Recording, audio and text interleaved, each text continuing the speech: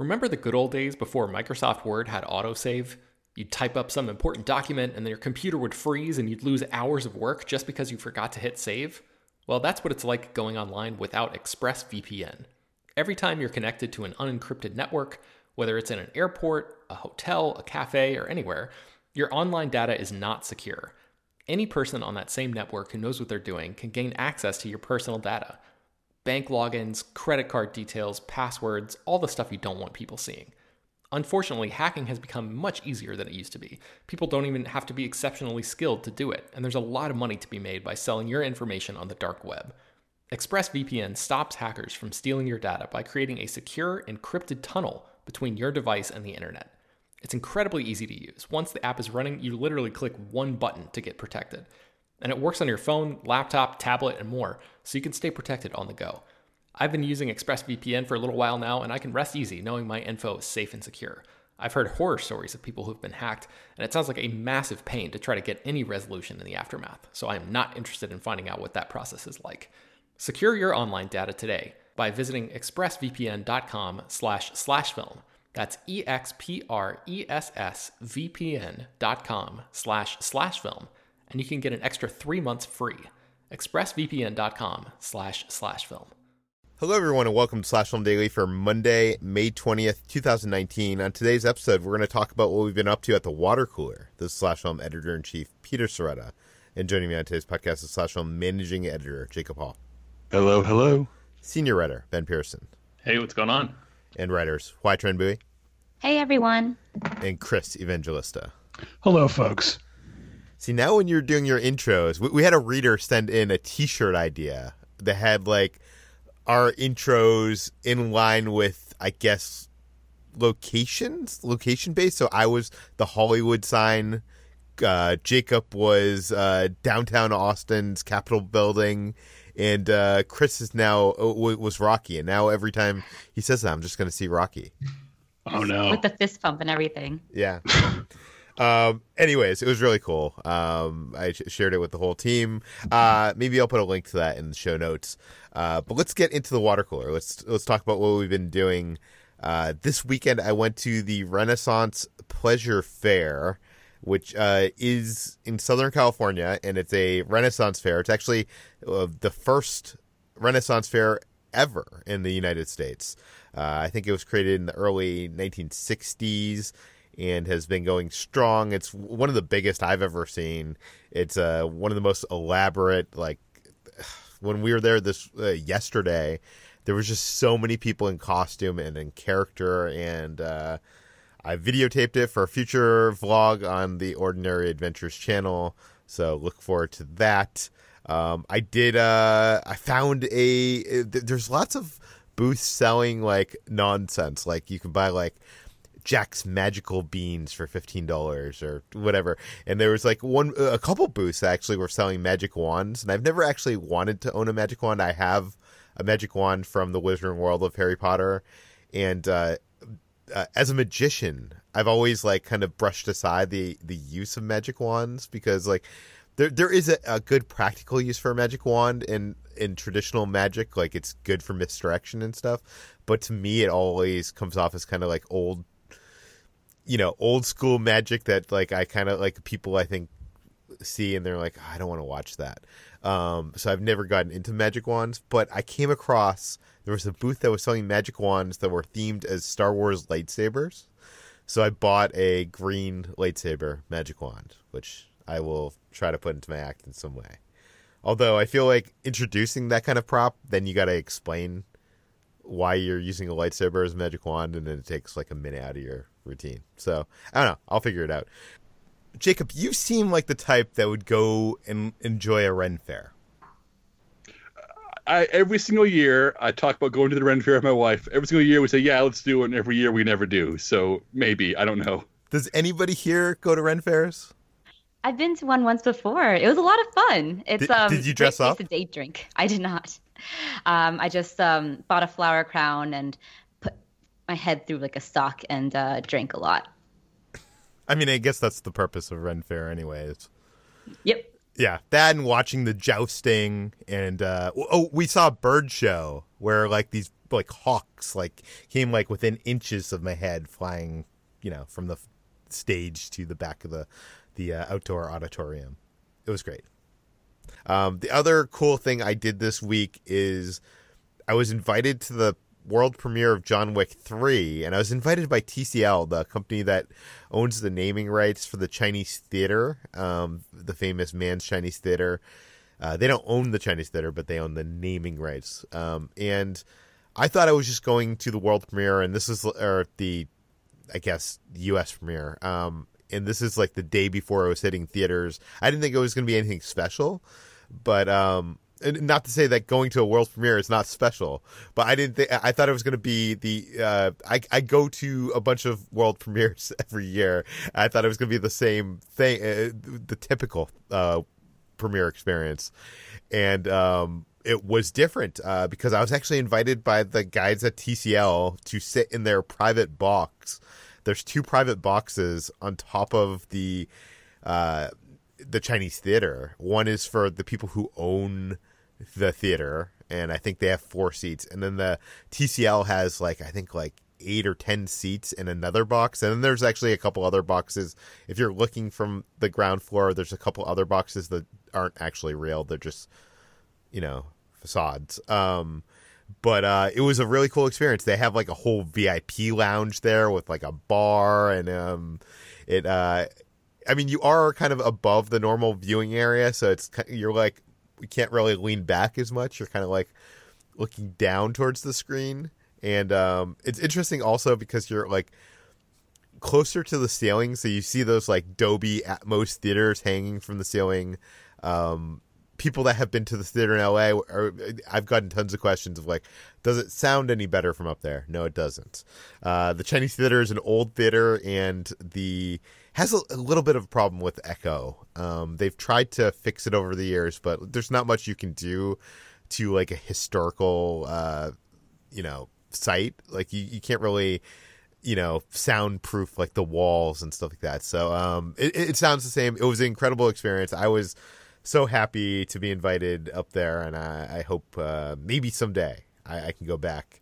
But that's what I've been up to, and apparently no one else has been doing things this week because I have the only entry here. So let's talk about those of you who have been reading things. So Jacob, you haven't been doing things, but you've been reading. Yeah, I've been poking through The Amusement Park, 900 Years of Thrills and Spills and the Dreamers and Schemers Who Built Them by Stephen M. Silverman, who has a long list of books about the entertainment industry to his name. And this book was recommended to me by Slash Film contributor Josh Spiegel, who writes our theme park bits column.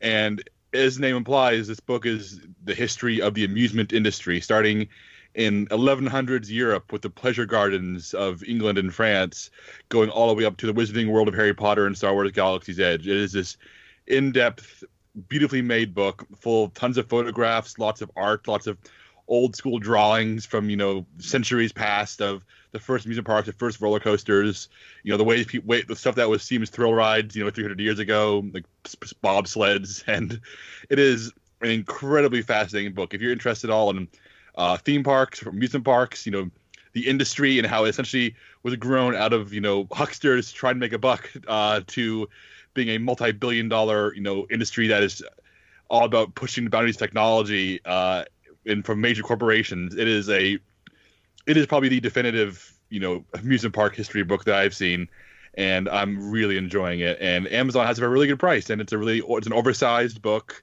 I think it's $35 normally. I got it for $22 on Amazon, and it feels like a bargain. It's a beautiful thing. And Peter, I think you should read this for sure. Okay, Jacob, I have some questions for you because I know you and me, above everyone else here, love to read and listen. We listen to Jim Hill's podcast. We read the latest, blog posts on, all the Disney sites and stuff. Is there a lot to learn here, or is it just a great recap of the history of amusement parks? Well, I haven't gotten to the stuff I'm mostly familiar with, which is, back half of 20th century. But this book, like I said, it starts off nearly 1,000 years ago. And again, this is also new to me. It tries to understand how, pleasure parks for people with the idea of a vacation was taking a stroll around a lake evolved into the wizarding world of Harry Potter. So it is just I'm learning a lot about the early days of this industry, as opposed to how Disneyland was built. Because everybody has written a book about how Disneyland was built, so I don't know if that will cover familiar material or not. I'm assuming it will, but I'm really reinvigorated by the early stuff that I'm in right here so far, which is the kernel of it. Like, it's the equivalent of saying, in order to get to Avengers Endgame, let's look at Thomas Edison filming 30-second shorts in the 1890s. That's what it feels like, except it goes back even further. Well, cool. I might have to check this out myself. HT, now that you are done with Dune, what have you been reading? I've been on a bit of a high fantasy kick after finishing Dune.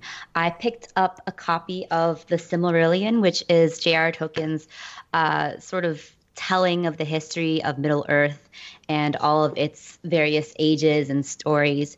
And I like it a lot so far. It's really interesting because it's written not as like a historic tome, but as a collection of various legends throughout the eons. And it ranges from these sort of mythic, almost biblical tales of the beginning and the creation of time to more chivalric stories that are like more traditional medieval romances, for example.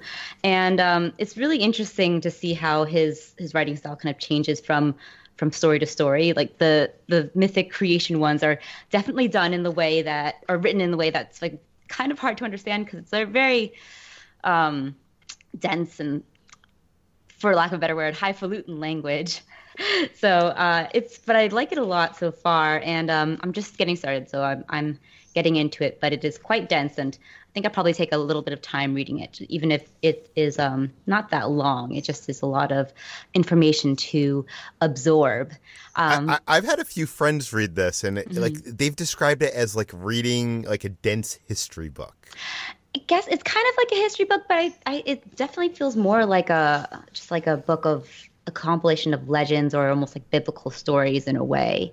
I would compare it maybe to reading like Beowulf in high school, where it's kind of hard to understand. It has that language that is of a different time, and the way that J.R. Tolkien is able to ape that is really interesting. But yeah, it is kind of like a history book, because it is like the history of Middle-earth, but I like that it's kind of told in contained stories in a way. Yeah, I'm wondering how much this is going to influence that series that's coming to Amazon. What is that, next year?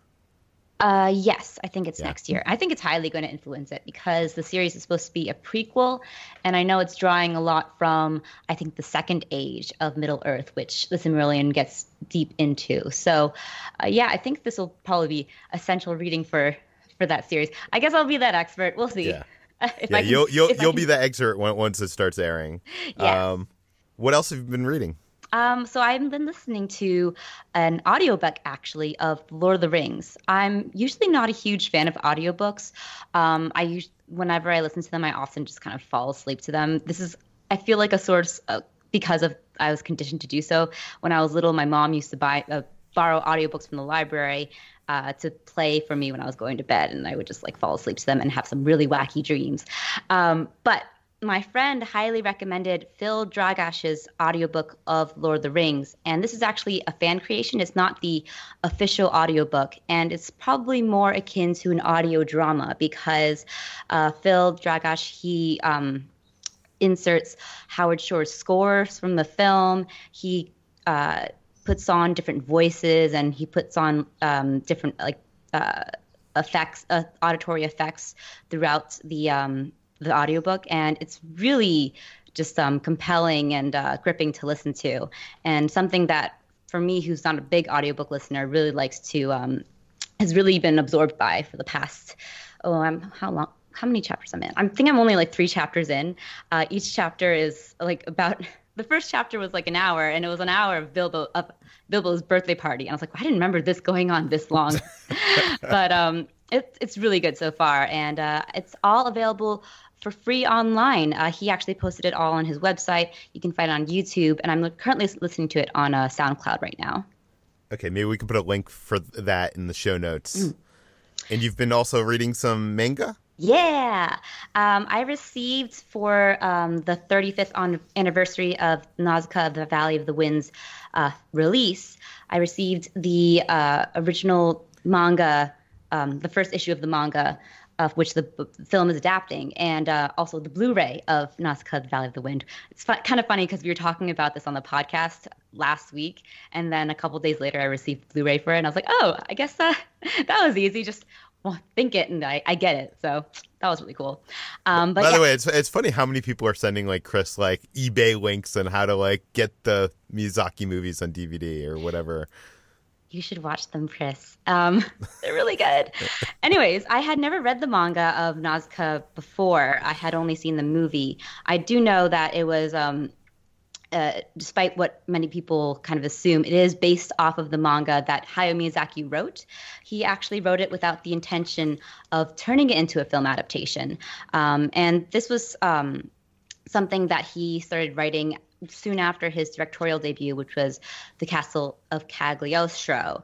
And back when he was striking out as an anime director, it was very unusual for anime filmmakers of the time to do original movies. Most of the time they were adaptations of pre-existing manga. And so his ideas, I think, for originals or other films had gotten shot down. So he decided to write the Nausicaa of the Valley of the Wind manga. And it became a huge hit. And he eventually turned it into a film adaptation and launched the Studio Ghibli from there. So it's really cool, just kind of like going into that history and seeing where it all began. The manga definitely follows, or rather the film follows exactly like the first issue of the manga. And I know the manga goes on for several issues, and the story continues way past where the film ends.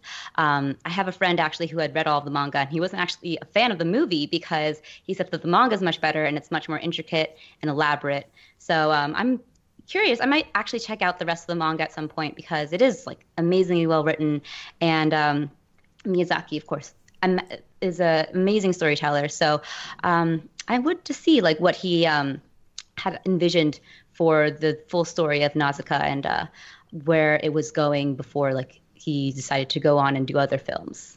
You know, HT, there's a hardcover collection of the entire series that was on Amazon, discounted like $20 a few months ago, and I bought it because I figured I'd get around to reading it someday. So be on the lookout for the hardcover collection. I feel like the best way to possibly have all of it. Yeah, I will do that then. Okay, let's move on to what we've been watching. Over the weekend, Ben and I both went and saw a press screening of Aladdin, the new live-action adaptation of the Disney classic.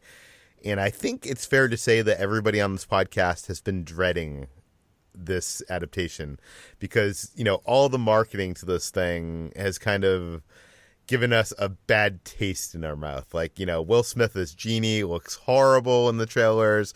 That clip that they played last week that Jacob had what did you do? Like, it was like a dissection, shot by shot of how horrible it was on this podcast.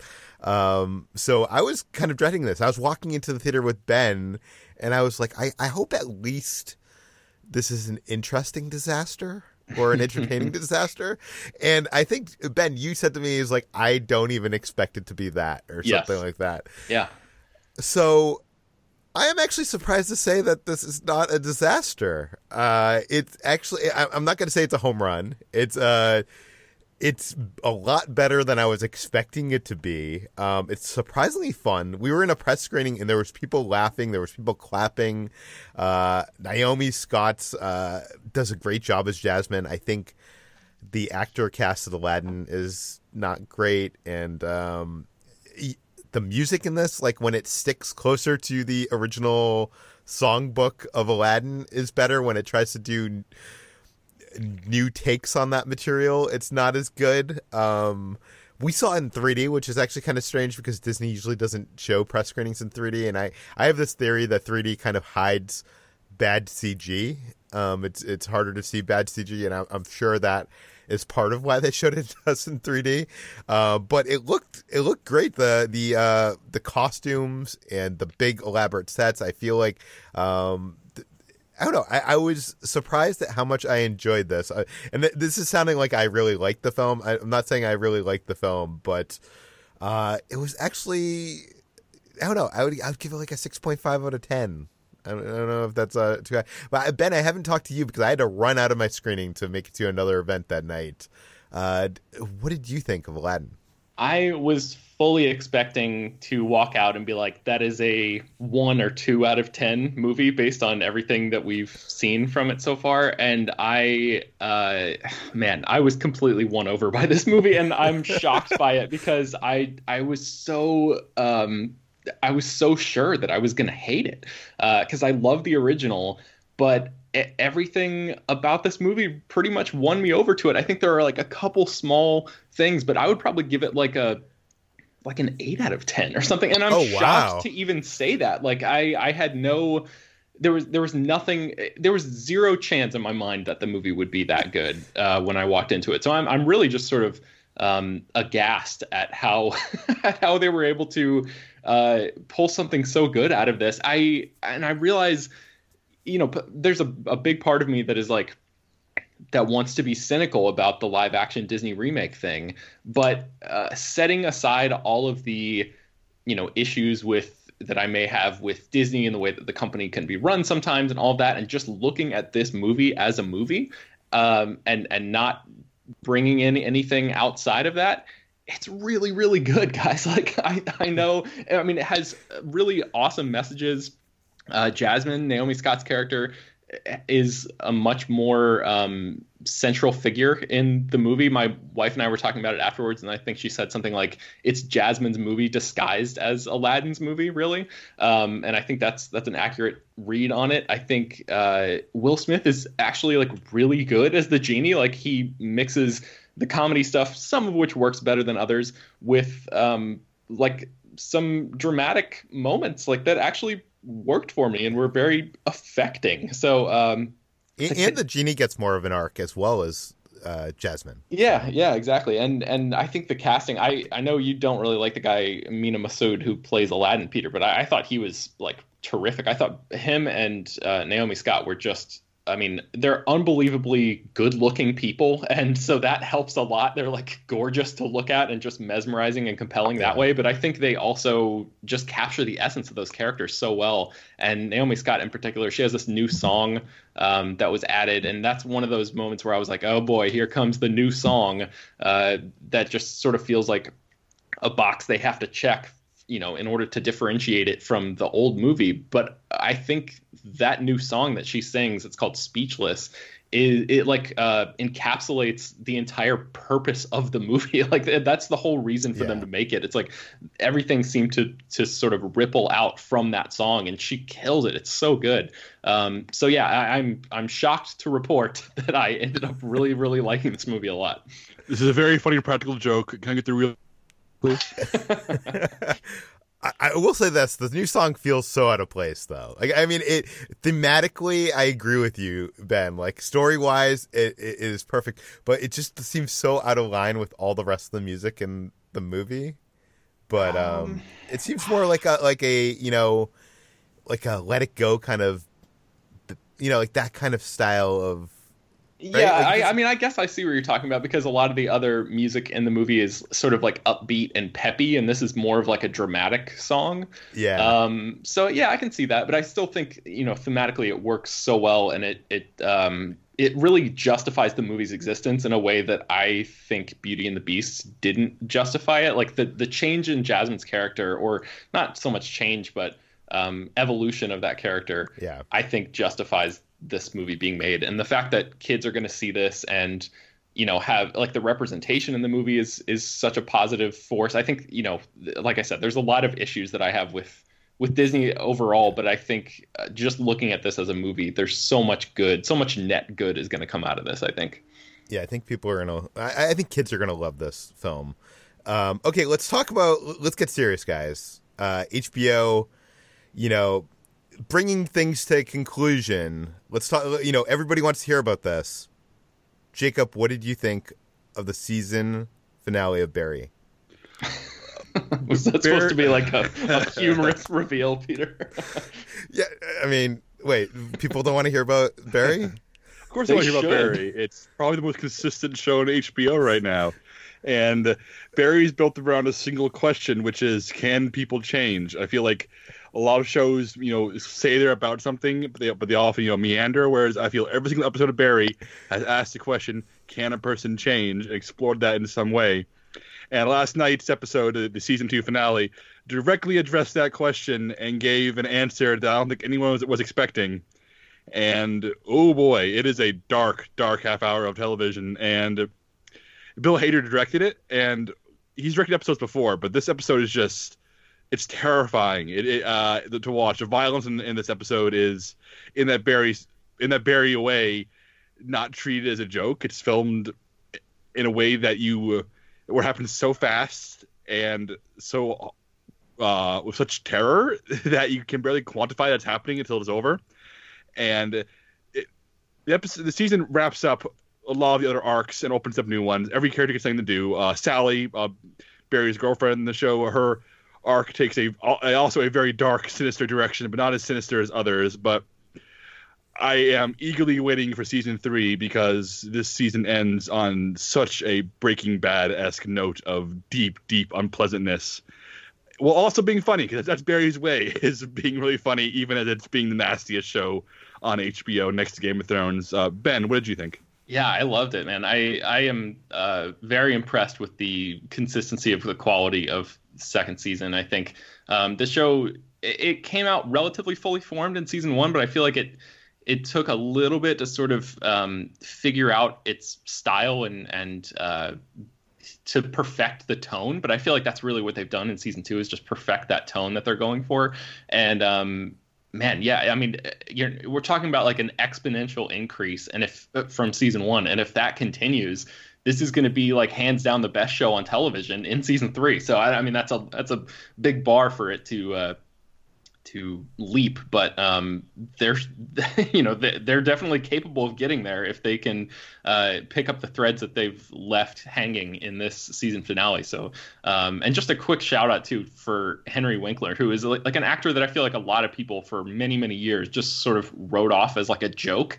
He is doing some jaw-dropping dramatic work in this show, and he won an Emmy last year, so it's not like he's like some unheralded, this is an unheralded performance, but it's a deserved Emmy, and he continues to do tremendous work in that show. So Henry Winkler, you're the man.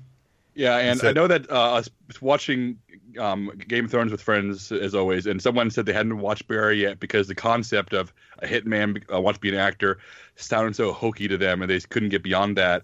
And if you're one of those people, 2 seasons in, 16 half-hour episodes, I think it's time to give Barry a chance if you haven't yet, because this show deserves the same audience as Silicon Valley and the same audience as Breaking Bad, because it's striking both those nerves at the same time, and that's unreal. Yeah, I feel like Barry is not getting the word of mouth that I see like a show like Ozark getting, and I know Ben, you were really down on Ozark season 2, and I feel like those people should jump over to Barry. Oh yeah, for sure. Okay. I guess that's all to talk about on HBO. Nothing big else happened on that channel. So let's talk about John Wick Chapter 3. Jacob, you saw this week? Yeah, Peter, this movie rules. This movie rules hard. So I'm a self-admitted John Wick fanatic, and this is the one where I decided I think this is the most consistent American action movie franchise of all time. I mean, maybe there are better individual movies, Raiders of the Lost Ark, Die Hard, just to name ones that come to mind, the later Mission Impossibles. But I think all 3 John Wicks are near perfect action movies that execute their simple premises flawlessly with brilliantly directed action, great actors who aren't phoning it in, really clever writing, and just they're upping the ante in ways where the action is getting more impressive without becoming bloated. I feel like these movies are still like lean, mean, and so much fun. I had a great time with John Wick 3, and I think this is my favorite action franchise of all time.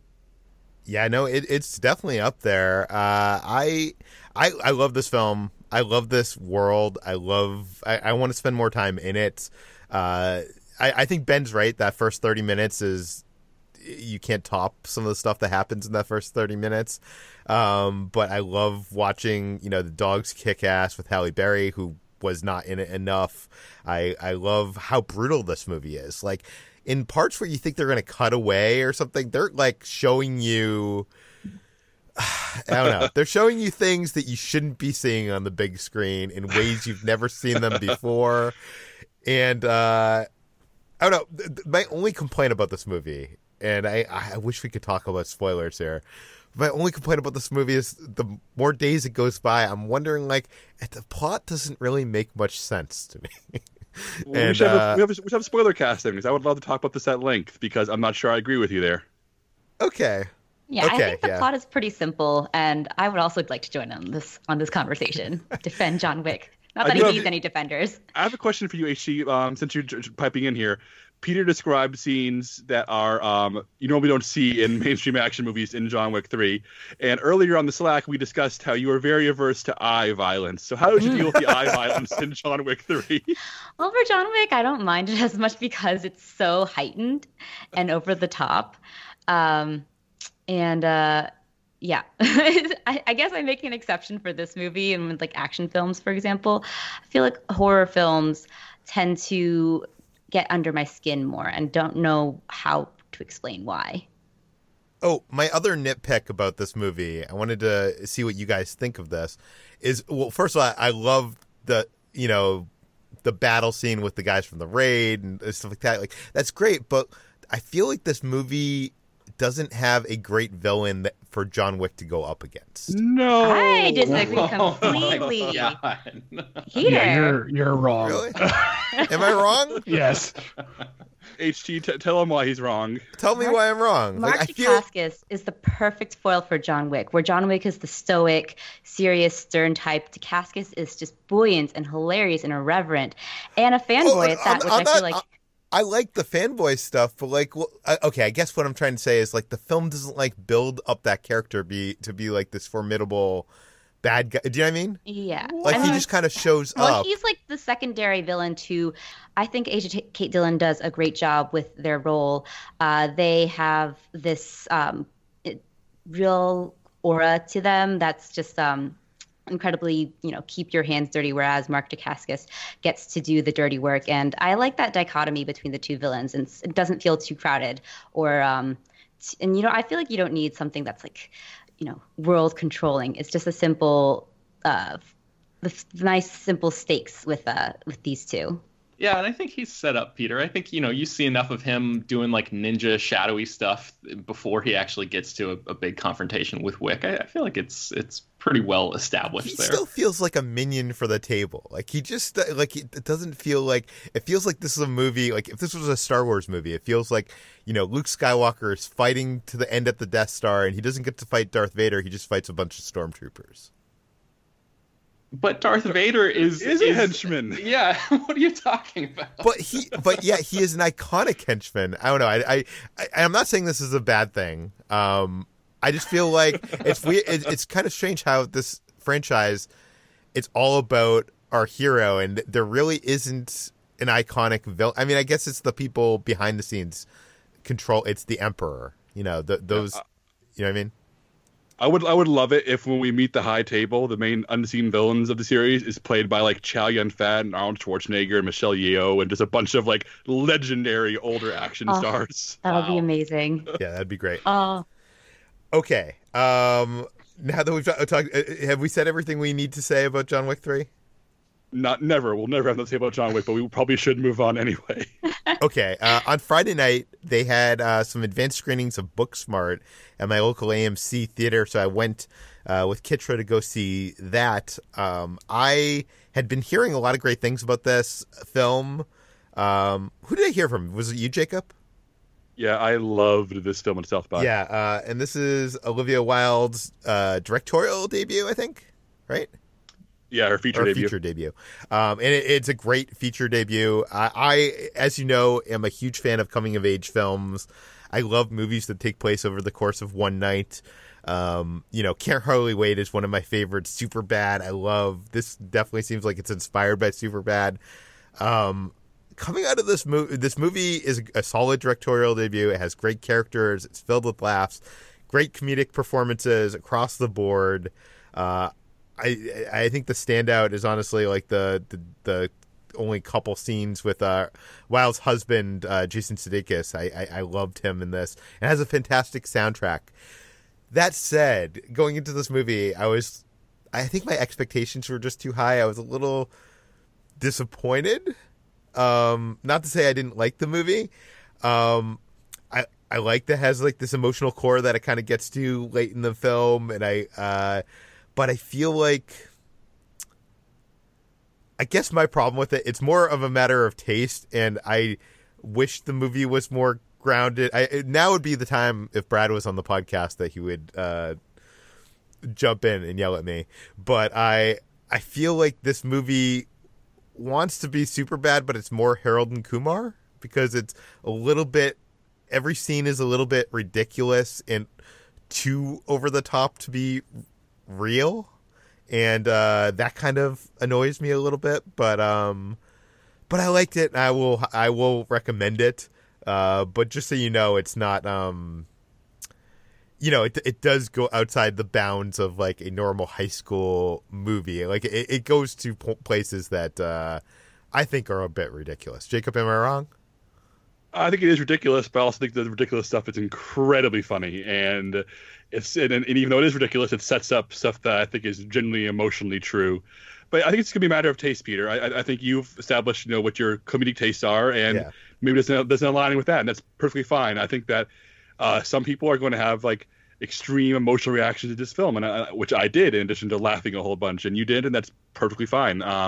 But I do think that the people who react to this movie the way I did will find something that they absolutely treasure, whereas I think everyone else will find a movie they like, and I think that's a really good position for a movie to be in. Yeah, no, I think you hit the nail, or hit the hammer, or the nail on the hammer, the hammer on the nail, one of those two. Close nail on the head. Nail on the head. Saying. Yeah, with the hammer. Yes, with the hammer, and I think it is a movie I like and I will recommend, but it's not a movie I love.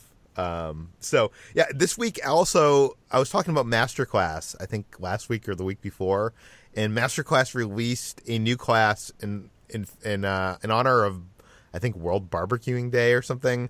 Aaron Franklin, who owns Franklin Barbecue, which is in your hometown of Austin, Texas, Jacob, and is featured in many TV shows and commercials, and in Jon Favreau's movie Chef. It's probably the best barbecue place I've ever gone to.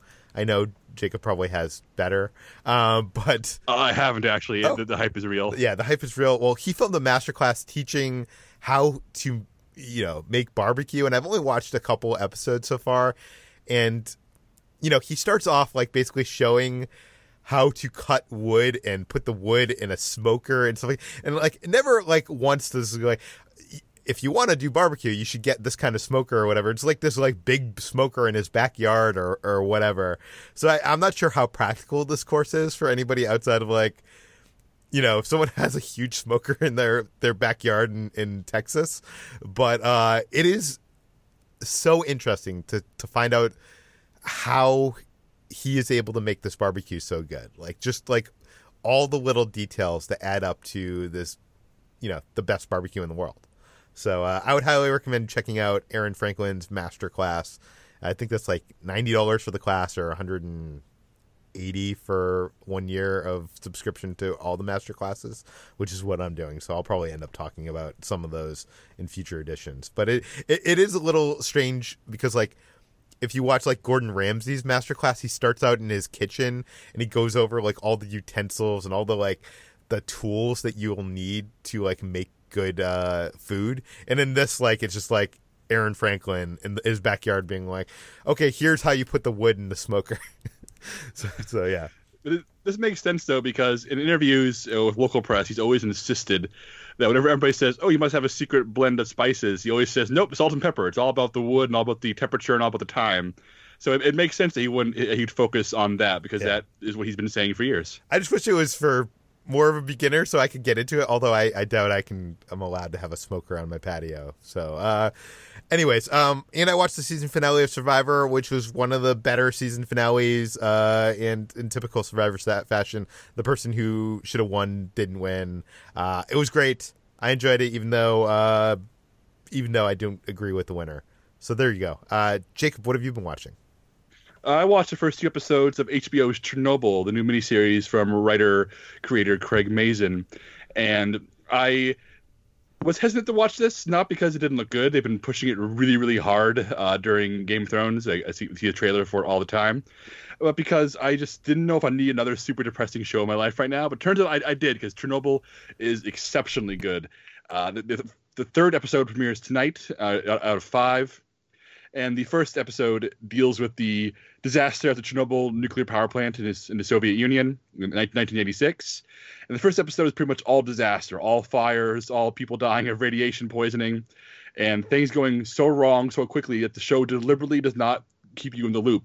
You do not know what went wrong, how it's going wrong, or even what you're seeing. And at first, I thought maybe I was missing something. Then in episode 2, experts are brought in to survey the situation.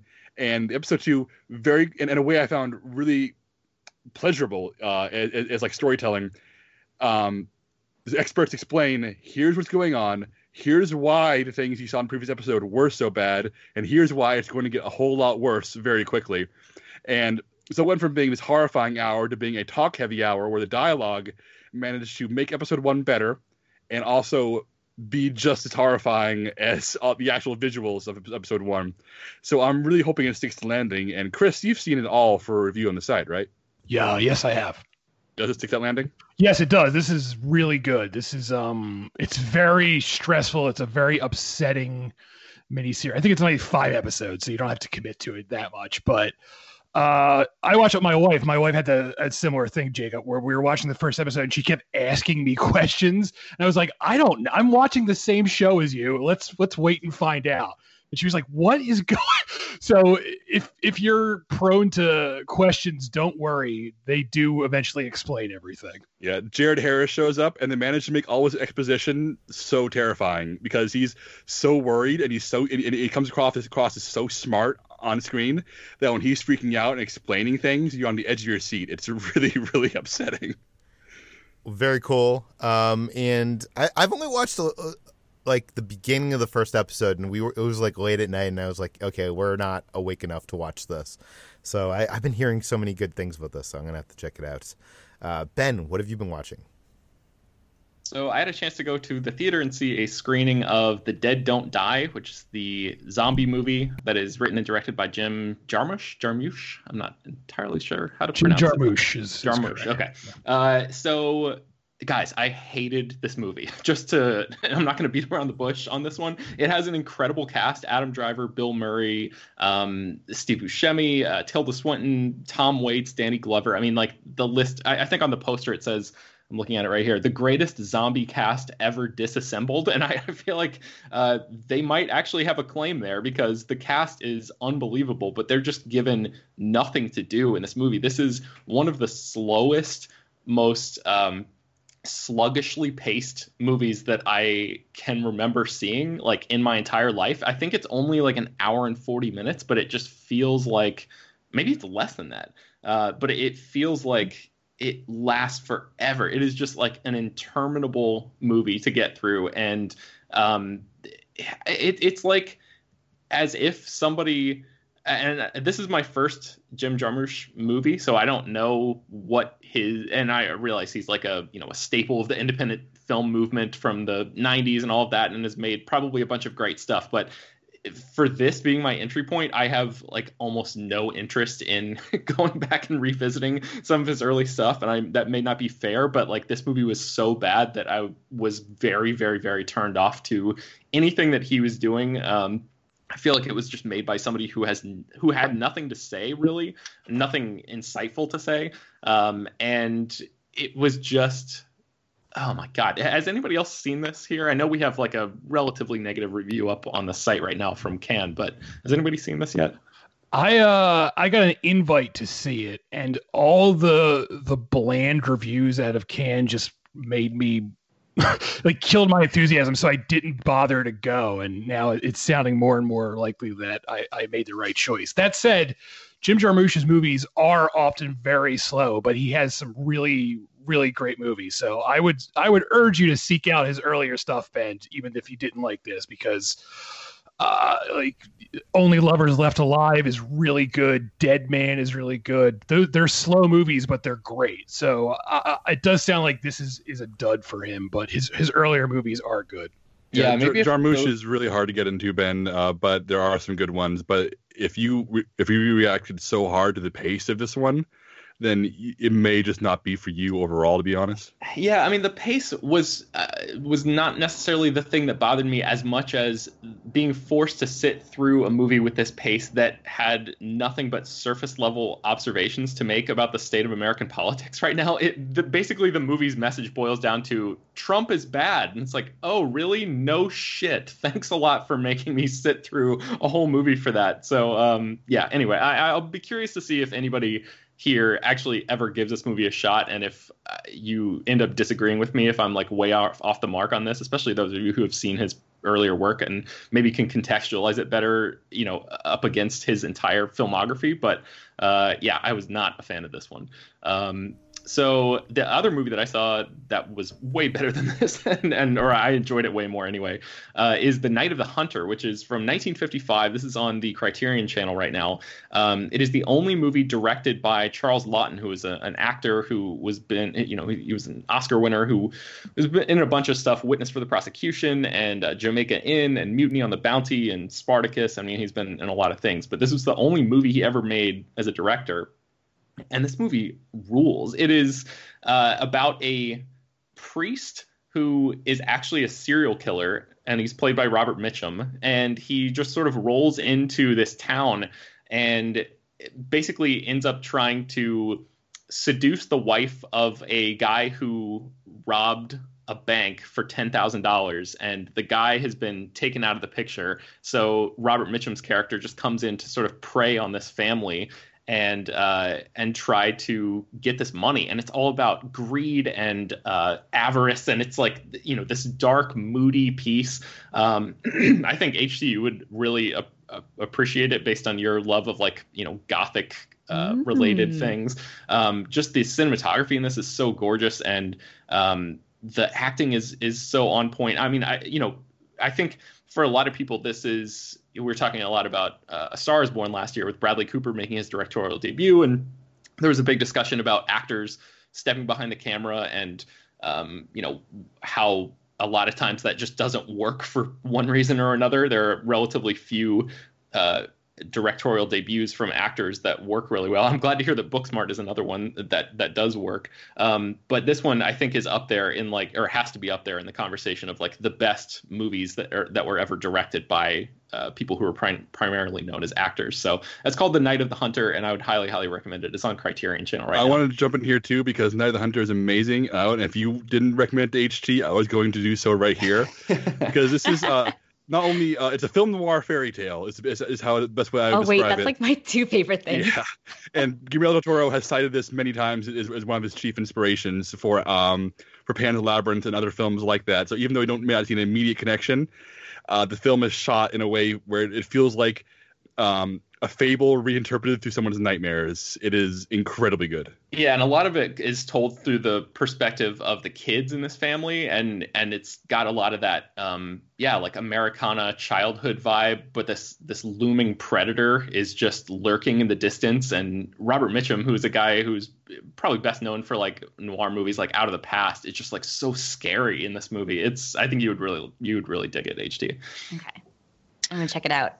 What else have I watched? Oh, I DVR'd a movie from off of Turner Classic Movies called The Detective, or that's what it's called in the United States. I guess abroad it's referred to as Father Brown. This is a 1954 British mystery film that is also a comedy, and it starred Alec Guinness as a priest who basically gets in a battle of wits with a thief who is trying to steal the priest's cross. There's even just getting into the basic plot of the movie, I mean, it gets a little convoluted, but it's basically like an Ocean's 11 style movie where the priest, who's supposed to be this upstanding figure in society, he has learned the tricks of the trade of how to be a thief and a detective and all of this, and he basically puts himself in the minds of thieves and killers and things like that. And he learned all this stuff from his parishioners. So it's this really fun performance from Alec Guinness, who I hadn't really seen in very many things outside of the Star Wars movies.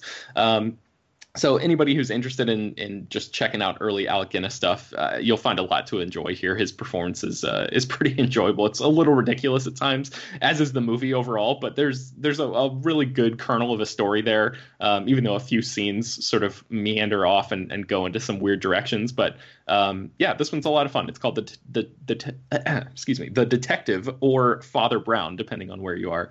And then finally, I saw Shoplifters, and I know this was HT's number one movie of last year, I think, right? Yes, it was. Okay. So obviously I heard from you that this was a must see. This is on Hulu right now. I would recommend for people who have not seen it yet and are interested in checking it out, if you watch it on Hulu, don't read the synopsis on Hulu, like the brief, like 1 or 2 sentence synopsis there, because it gives away something that happens an hour and a half into the movie, and the movie is not much longer than that. So my wife read it before we push play, and was just like waiting for this thing to happen the whole time, and I didn't know that was going to happen. So it drastically changed my experience. I guess this is a larger part of the conversation we've been having about spoilers, but anyway.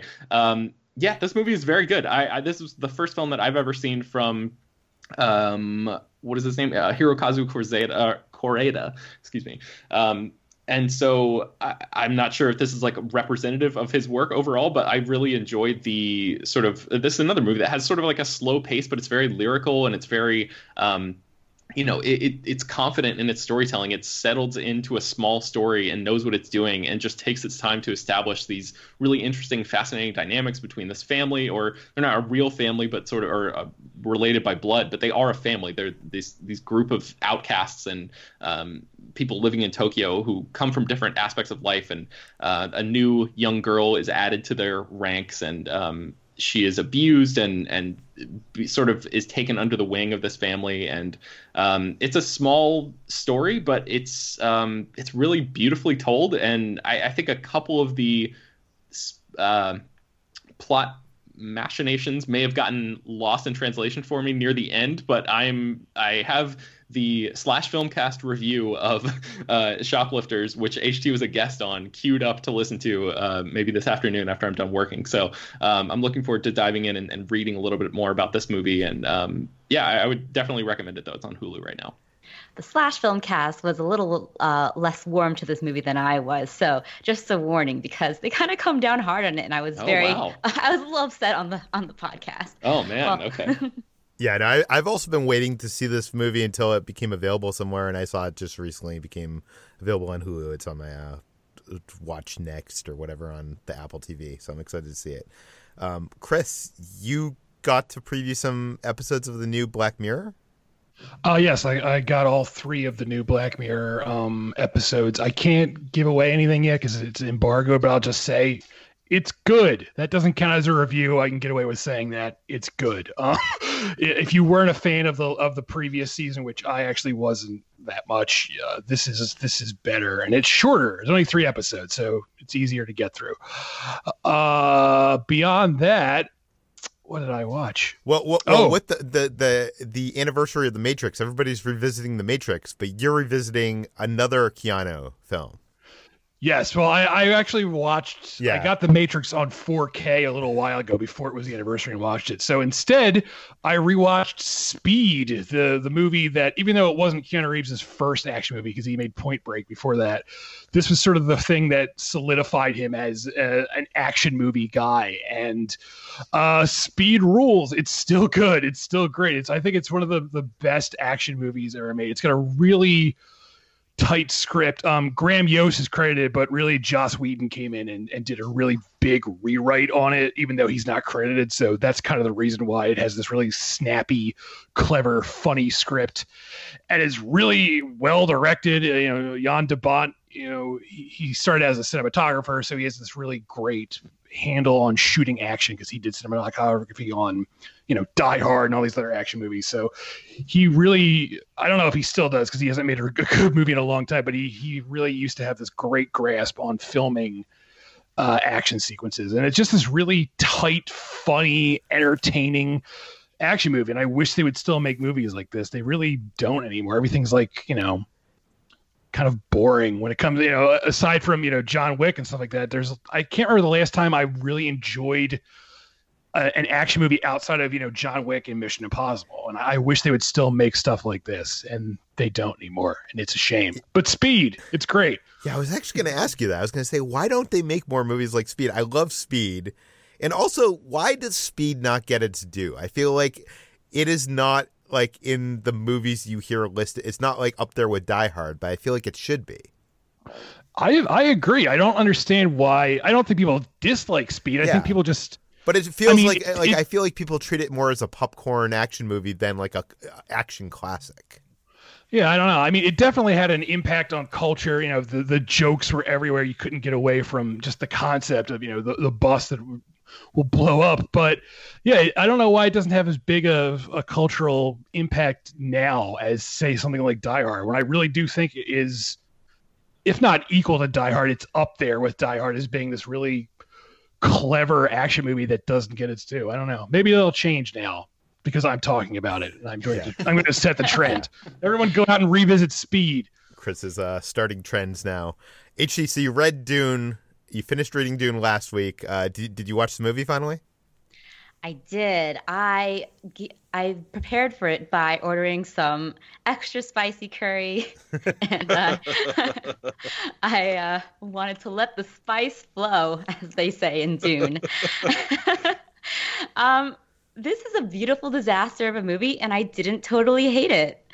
The choices that David Lynch makes in this movie are bizarre and wild and a little bit just baffling, but it's something. Like, he's doing something with this film. And like, honestly, reading Dune and imagining like trying to bring that to life on the big screen, like, I feel like David Lynch did it in the only way that could have been possible at the time, while still translating and some elements that into a more bizarre version of them than I could have imagined. Basically, he shot for the stars and he landed and broke his neck, but he did it. So Dune is there's so many strange choices. Like, for example, the frequent voiceovers that are the people's thoughts throughout the books are presented in this sort of whispered tones throughout the film, which become increasingly hilarious because it's just like there's no way of like presenting people's thoughts except for doing these like weird whispers. And it's also fascinating to me because I feel like because this came out after Star Wars became a major phenomenon, the David Lynch Dune leaned more into the sci-fi elements that I feel like didn't quite exist or wasn't as present in the book. So I could almost feel like they're trying to make their next Star Wars, but like the more adult Star Wars, because there was a lot of body horror. There's a lot of just mature and grotesque stuff happening in here. But like the way that the designs and the settings were made felt very in the vein of Star Wars. And even the score was like, I think one of the frequent motifs of it like sounded very similar to one of John Williams' scores. I think it was like Darth Vader's motif, which I found hilarious. So yes, I think that in trying to become more like Star Wars and trying to lean into those sci-fi elements, that's where Dune kind of stumbles, because when it becomes incredibly weird and very high fantasy, then it does feel like a movie that could have succeeded, but it does not. And that's okay, because it's just a weird movie that exists in its little corner and is trying to do its own thing.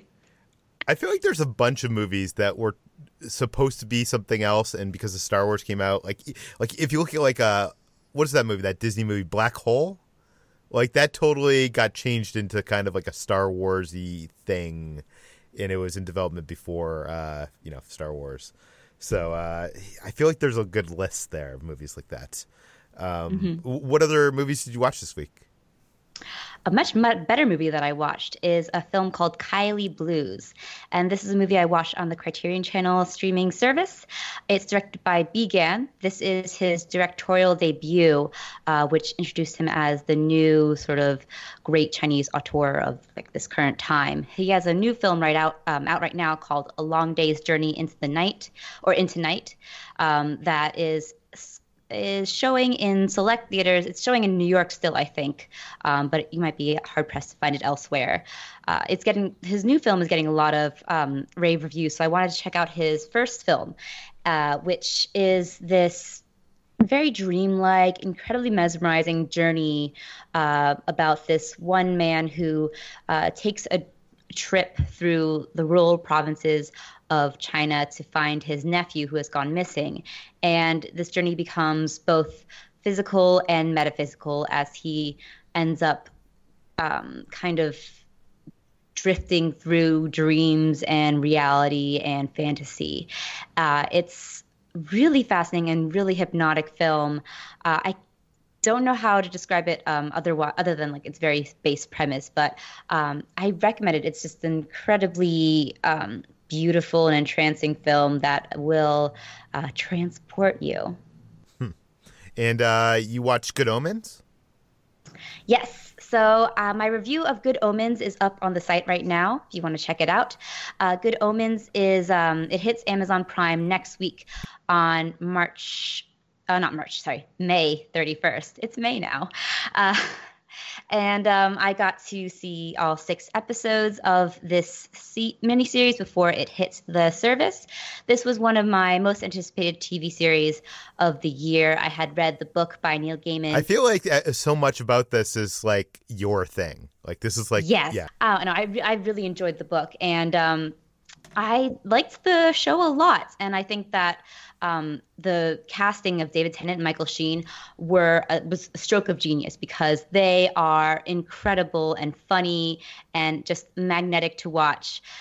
When the problem is when the show takes away their focus from them, it becomes less fun, but it's still incredibly enjoyable and something that is doing something a little different. It is a fantasy comedy about the coming apocalypse and the birth of the Antichrist. And David Tennant plays a demon named Crowley who has a wary friendship with an angel named Aziraphale, played by Michael Sheen. And their friendship has spanned eons since they were there at the beginning of time. And when they learn that the apocalypse is coming, they try to avert it. But it's definitely more of like a comedy of manners. It's very just irreverent and funny. There's this sort of Monty Python-esque visual style to it, as well as the comedy to it as too. And while Tennant and Sheen are just heaven to watch, the other supporting characters are a bit of a drag sometimes, but it doesn't take away from the funny as hell and enjoyable as hell tone of the rest of the series. Very cool. And we'll do a link to your Good Omens review in the show notes. So I guess this brings us to the end of what we've been watching. Nothing else aired on television this week that was important whatsoever, except for, Game of Thrones. Okay, Game of Thrones aired the season or series finale. Ben and Jacob, you watched it. Ben, what did you think? I really liked it. I think, it's sort of a bittersweet ending. That's the word that George R. R. Martin used to describe what he planned or plans to do with his ending of the book series that the show is based on. And I know that this season as a whole has been really divisive for people, but I think Jacob and I both really, really enjoyed. I mean, I don't know. It's so difficult. There's a line in this episode where Tyrion Lannister says, "Ask me again in 10 years about whether or not Jon Snow made the correct decision to do something." And I think that is a really good line that sort of sums up how we're all going to be thinking about Game of Thrones for the next few years. Like we're so close to the airing of this episode that it's almost impossible to accurately assess the show's legacy this soon. But I think in the moment right now, I'm largely pleased with what happened in last night's episode. I feel like a lot of the characters that I wanted to see have satisfying conclusions got those conclusions. in a way that I think makes sense for the characters and what we've seen of them so far. So, Jacob, I'll pass the ball to you. Yeah, Ben and I wrote our joint review as usual. It's up on the site right now. And Ben, I'm going to miss reviewing the show with you quite a bit. Me too. This show means a lot to me, as we discussed in our big spoiler episode last week when we discussed the penultimate episode.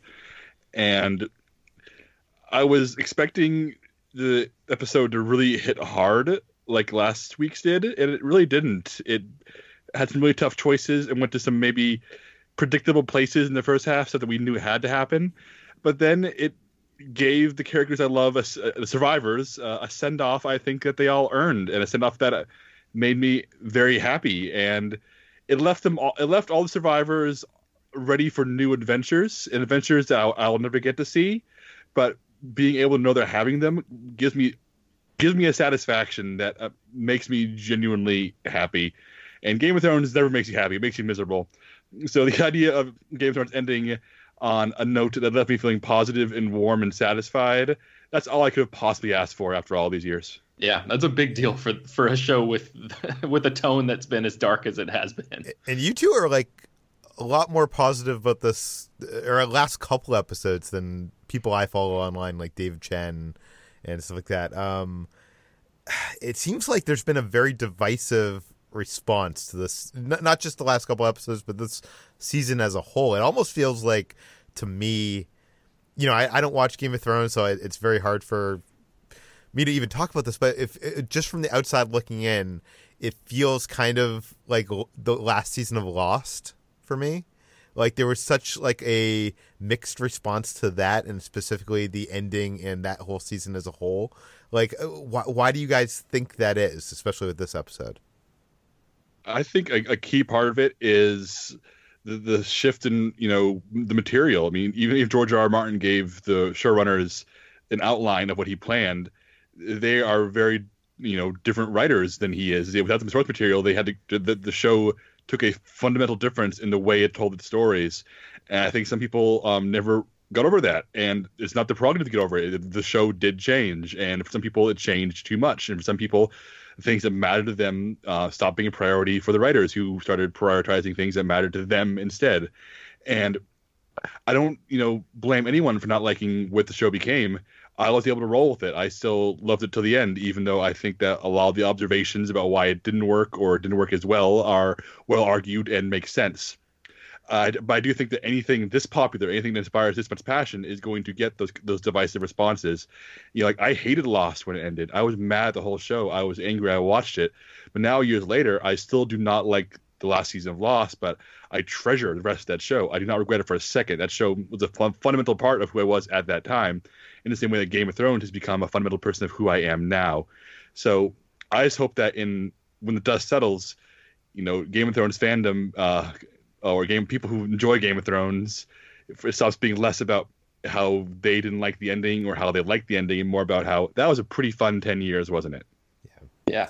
And HT, I know you stopped watching a couple seasons back. Are you, now that you've heard what happens in the ending, because I know you read all the spoilers and stuff, like, does this make you want to watch them, or are you just going to wait for the books? They're just never coming, right? I'm just waiting for the books that are never coming. I had my reasons for parting with Game of Thrones. This story, the Song of Ice and Fire story, is something that was really special to me, in which I had a lot of investment in the characters. And the show, at first, too, was like very formative for me as well, because that's how I made a lot of my friends in college, and just kind of part of that experience in my life. But, it went in a direction that I really did not like, and watching the show became more of a burden than an actual joy. So I stopped watching, and I don't regret that. I do miss the characters sometimes, and I did watch clips of my favorite characters as this final season went on, so I could see where they ended up. And I think that this is where George R. R. Martin will probably take his series if he ever finishes it. But I would be more satisfied to hear it coming from his point of view and his writing, rather than the show and the show writers who I've had my issues with. Yeah, for sure. Okay, let's move on to what we've been eating. This last week, I discovered that a pizza place in Southern California. It's around the Hollywood area. It's called Lucifer's Pizza. They have a couple, or I think a few different shops. I've always loved their pizza, but now being on a low carb diet, keto diet, I can only eat 20 carbs a day, has prevented me from eating anything other than like the Quest makes a frozen pizza we've talked about on this podcast. But Lucifer's now has a cauliflower pizza, which by the way doesn't mean anything because I think California Pizza Kitchen introduced the cauliflower pizza, but it's still like 15 carbs a slice of pizza. So don't think that just because you're eating cauliflower pizza that it's low carb or that it's even better for you. It can be more calories and be, whatever. I guess if you're trying to get away from, the bread or yeah. So, but Lucifer's, I emailed the owners and they told me that the whole pizza crust as a whole was 8 carbs. I ordered their ring burner, which is like their spicy. I got it at medium spice level, and I highly recommend it. I did my blood test before and after. It did not affect it. So I've eaten this twice now. So if you're in Southern California, if you're in the Hollywood area and you're trying to eat better or eat low carb, I would highly recommend checking out Lucifer's Pizza and their cauliflower pizza crust, and especially their ring burner pizza. So, Jacob, what have you been eating? At your recommendation, I finally got around to trying High Key cookies, and they're essentially a low carb, low sugar cookie, and they taste very much like a Chips Ahoy cookie. Yeah. And I enjoy them a great deal. My only issue is cost. Amazon has 3 bags for $13, which is a little pricey. Considering each bag probably has 2 servings in it. But they are very good, and I'm just trying to parcel them out so I don't overdo it or don't blow through them too quickly. But as an alternative, dessert alternative, it is one of the best ones I've had so far. Yeah. We'll put a link to that in the show notes. And let's move on to our last segment, what we've been playing. Jacob, what have you been playing this week? I had my most recent Dungeons & Dragons session, one of the games I do not run. And a few weeks ago, I talked about retiring my current character because he had reached the end of the arc I did not know was ending until I realized it was time. And so today, a new character joined the adventuring party, and he is an orc barbarian named Horatio Limthrasher, and he is backpacking through this medieval world from across the ocean, where he's from sort of a upper middle class background. Is totally unaware that in this world, people hate orcs and want to kill them. So he's just this kind of clueless upper middle class guy who just got out of college and wants to see the world. And in the same way people say, I'm going to go backpack through Eastern Europe where it's cheap and everything. And there's remnants of, the Soviet Union. This guy is doing that, except that he's not aware of the fact that everybody's going to want to kill him. So it's been a very fun character. And in our first session, he met a talking sword that is prejudiced against orcs. And now he has a magical, powerful sword that feels destined to be wielded by him, even though it hates him for being an orc. And it's a very interesting little buddy cop thing going on. Very cool. Okay, that brings us to the end of today's Slash Film Daily. You can find more of everything we mentioned in today's podcast on slashfilm.com and linked in the show notes. That includes that Lord of the Rings audiobook HT is listening to, the Good Omens review that she turned in, and Ben and Jacob's Game of Thrones review. And you can find this podcast, Slash Film Daily, published every weekday on iTunes, Google, Overcast, Spotify, all the popular podcast apps. Please feel free to send your feedback, questions, comments, concerns to us at peter@slashfilm.com. And please rate and review this podcast at iTunes. Tell your friends. Spread the word. And we'll see you tomorrow. I mean, I won't see you tomorrow because I'll be traveling to a galaxy far, far down the 5 to Anaheim. But someone here will be seeing you tomorrow. Hey, Peter. Yes, Jacob? I know Brad isn't here, but I do have the Gargantuan Book of Insult, Offense, and Effrontery by Louis A. Safian here. What chapter today, Jacob? What? I have opened it up to the Juvenile Delinquents chapter. I don't think anybody here is of that age. Well, Peter, you'd be smarter if you smarted in the right places. What? Chris, that guy, he belongs to a gang of boys who are alike in many disrespects. Yes. All right. That HT, she has no respect for age unless it's bottled. Oh my. And Ben, did you hear Ben joined a union? A teenage muggers union. Gotta protect your rights. I don't know. I don't know what to do with this, Jacob. Well, I'll tell you what to do with it. You can be as tranquil as a Texas cyclone. Does Louis A. Sapien have a book of like comebacks that I can buy to read to your insults? Louis A. Sapien, a.k.a. the master of insult, is the author of 2,000 Insults for All Occasions, 2,000 More Insults, Jokes and Insults for Both Sexes, and Insults and Puns for Love and Marriage. But no comebacks. Let's see, I'm looking through the also available section. There is 5,000 side-splitting jokes and one-liners. There is the Snark Handbook, Insult Edition, Comebacks, Taunts, and Effronteries by Lawrence Dorfman. The Illustrated Dictionary. Jacob, Yes. This is so elaborate. You can just say that you are Louis A. Sapien. All right, we know that you're writing all of this. You don't have to go through this elaborate. I mean, the charade. pen name is so fake, anyways, Jacob. Just admit it. Ben, the more I see of you, the worse I like you. By the way, I hope that those side-splitting jokes are so side-splitting that they actually like spill all our organs and guts outside of the sides of our bodies. Well, you wound up the cat, put out your wife, and got into bed with the clock.